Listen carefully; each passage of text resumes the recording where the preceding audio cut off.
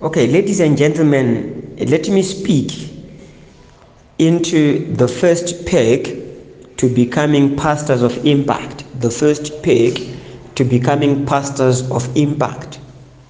The first peg is discovering yourself. Discovering yourself.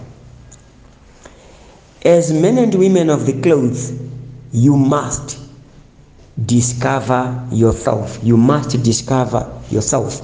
What do I mean by discovering yourself? You need to understand, you need to have an appreciation of where you are as a person. Where you are as a person, why are you where you are, and what is it that you did or did not do that led you to where you are? Are you comfortable with that position? Is that your destination? Is that your destination? Is that where you must be in your personal life? If not, what are you thinking or planning of doing? And why are you taking forever to do it? So that's the questions that you ask yourself on the discovering yourself stage. You know, discovering yourself, you are just looking at what happened to you then for you to be where you are today. The process calls for truth and honesty from within. If you lie to yourself on this, then you will not be in a position to move forward. Let me use this example. You know, the global positioning system that we use to identify the places that we want to go to.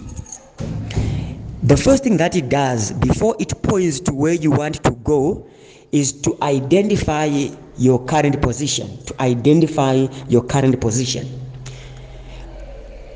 Failure to identify where you are, you cannot effectively point to where you are going. What the GPS does is it first locates your current position. Then it can then effectively point to where you want to go. You are from Domboshawa, you want to go to Harare. It then speaks into the number of kilometers to Harare and gives you the shortest possible route. So in your personal life and in your pastoral works, you need to discover yourself. Once you lie your position, yourself and anybody who would want to assist you to get where you must go will find difficulties in doing so.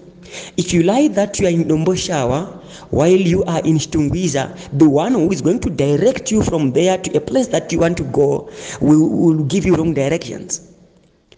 So on discovering yourself, you need to be truthful, you need to be honest, you need to say exactly where you are.